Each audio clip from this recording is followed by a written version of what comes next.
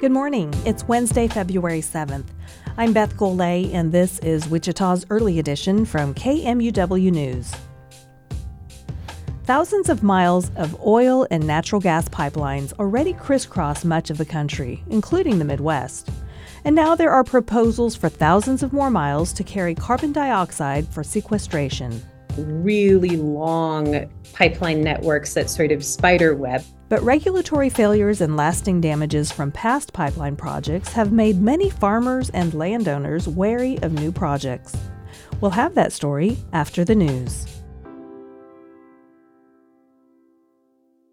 The head of Spirit Aerosystems says the company will do more training and inspections following a series of manufacturing problems.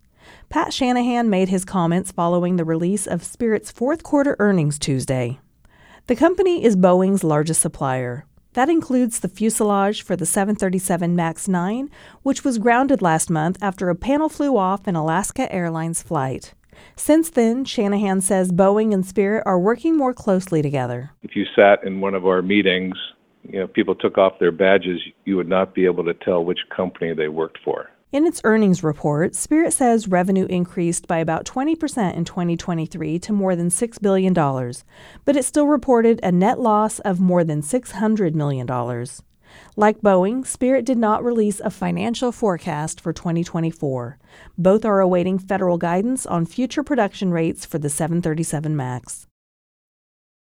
Kansas Senator Roger Marshall says he opposes a bipartisan bill aimed at securing the southern border. Marshall says the legislation allows too many people to cross the border. He criticized President Joe Biden for not shutting down the border entirely. The proposed Senate legislation promised more funding for the country's overrun immigration system. It also would have sent $60 billion in wartime aid to Ukraine and billions of dollars to Israel. Kansas Senator Jerry Moran has said previously that he supported the proposal. Kansans who vote by mail would have to return their ballots by the end of Election Day under a bill being considered by state lawmakers. Daniel Cottle of the Kansas News Service reports. Under current law, mail-in ballots have 3 days to arrive and be counted as long as they're postmarked by Election Day. Some lawmakers say they want to eliminate that grace period so results aren't changing after Election Day. But critics say results still would not be finalized on Election Day due to the canvassing process. They say the bill is voter suppression.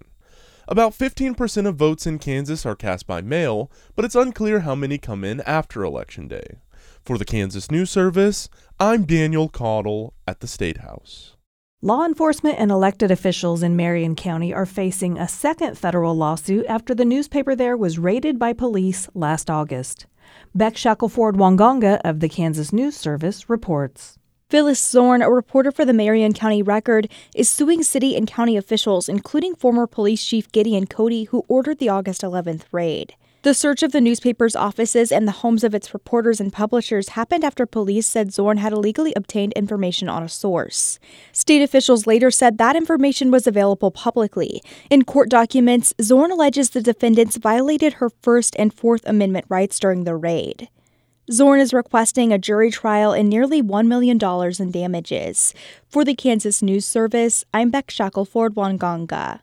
The city of Wichita will use about $95,000 in liquor tax funds to help unhoused people receive substance use treatment. Here's KMUW's Kylie Cameron with more.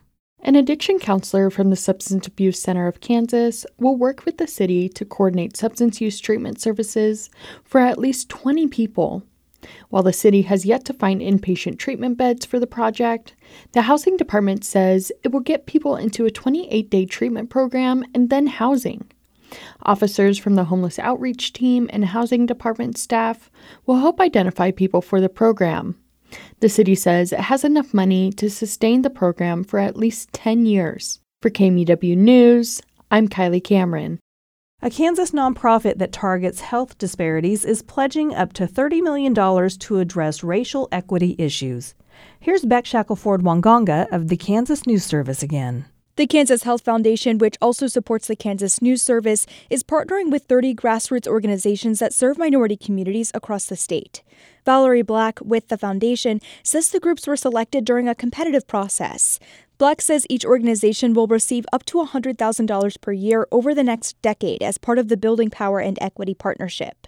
She says the foundation will work closely with the organizations and provide them with training and other resources. We're not in it just to give dollars and then, come back a year later and say, okay, what did you do? Black says this is the biggest investment in racial equity in the foundation's history.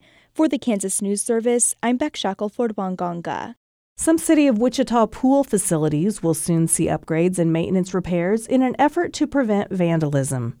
The city is spending more than $1.5 million to maintain several pool houses this year, including painting, upgraded lighting, and roof maintenance. Some city pools have been targets of vandalism in the past year, including Ailey Pool in South Wichita. The city has added cameras to all pool facilities since. The city says it'll use art and other means to discourage vandalism at its facilities. We'll be back after this. Black perspectives haven't always been centered in the telling of America's story. Now, we're taking center stage. Introducing NPR's Black Stories, Black Truths, a collection of Black-led stories from NPR's podcasts. Search NPR Black Stories, Black Truths wherever you get your podcasts. This is Wichita's Early Edition. I'm Beth Golay. To meet the country's climate goals, the United States must transition away from energy and industry sectors that produce a lot of carbon dioxide.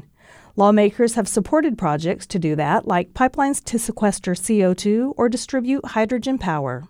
Now pipeline proposals crisscross the Midwest.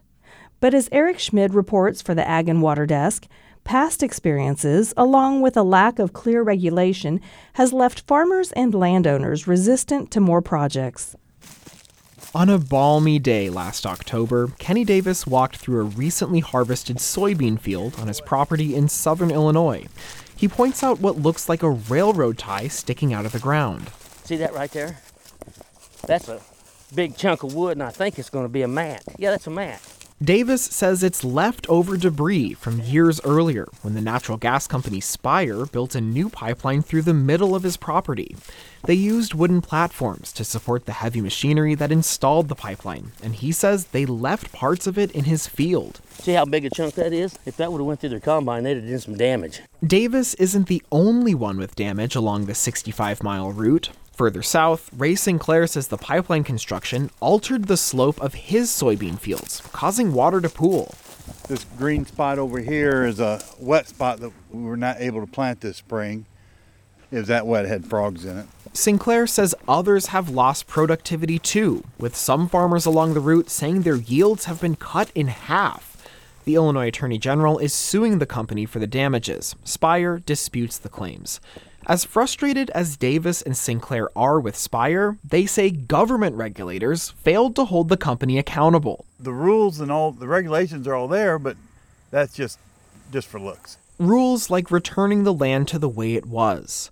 The feds have said natural gas is a stopgap for the clean energy transition, but Illinois Senator Tammy Duckworth says the damage is a wake-up call. The Spire situation has proven how much we need to update pipeline rules from regulators. Somebody has to be watching and checking up on what these companies are doing. And now, more pipelines are coming to carry CO2 for sequestration and hydrogen as a replacement for natural gas. Many are getting huge tax breaks from the Inflation Reduction Act. Tara Righetti is a law professor at the University of Wyoming who focuses on carbon sequestration. There has been a collective choice to go down this path. Pretty much all of the modeling shows that carbon removal to some extent is going to be necessary. She says big emitters like ethanol facilities, chemical and power plants need pipelines to connect to places where captured CO2 can be stored. You can't pump the gas underground just anywhere. It takes a certain type of geology. The best places are along the Texas-Louisiana Gulf Coast, Midwest, and Great Plains, often not right next to large polluters.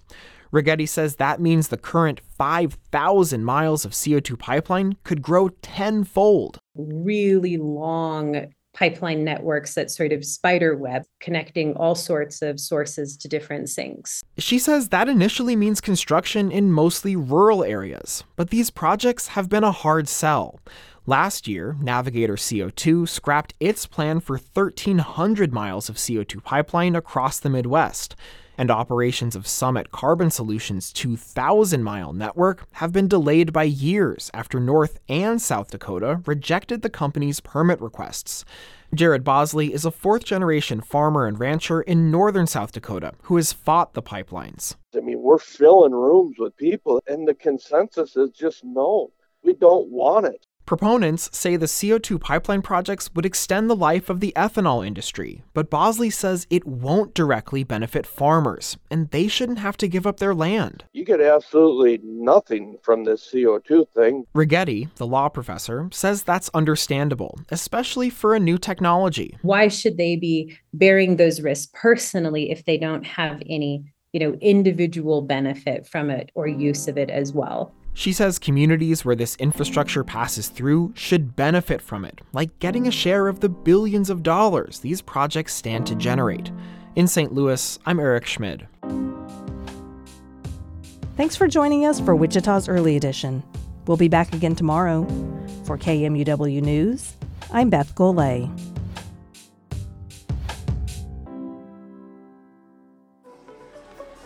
Wichita's Early Edition is part of the NPR Podcast Network.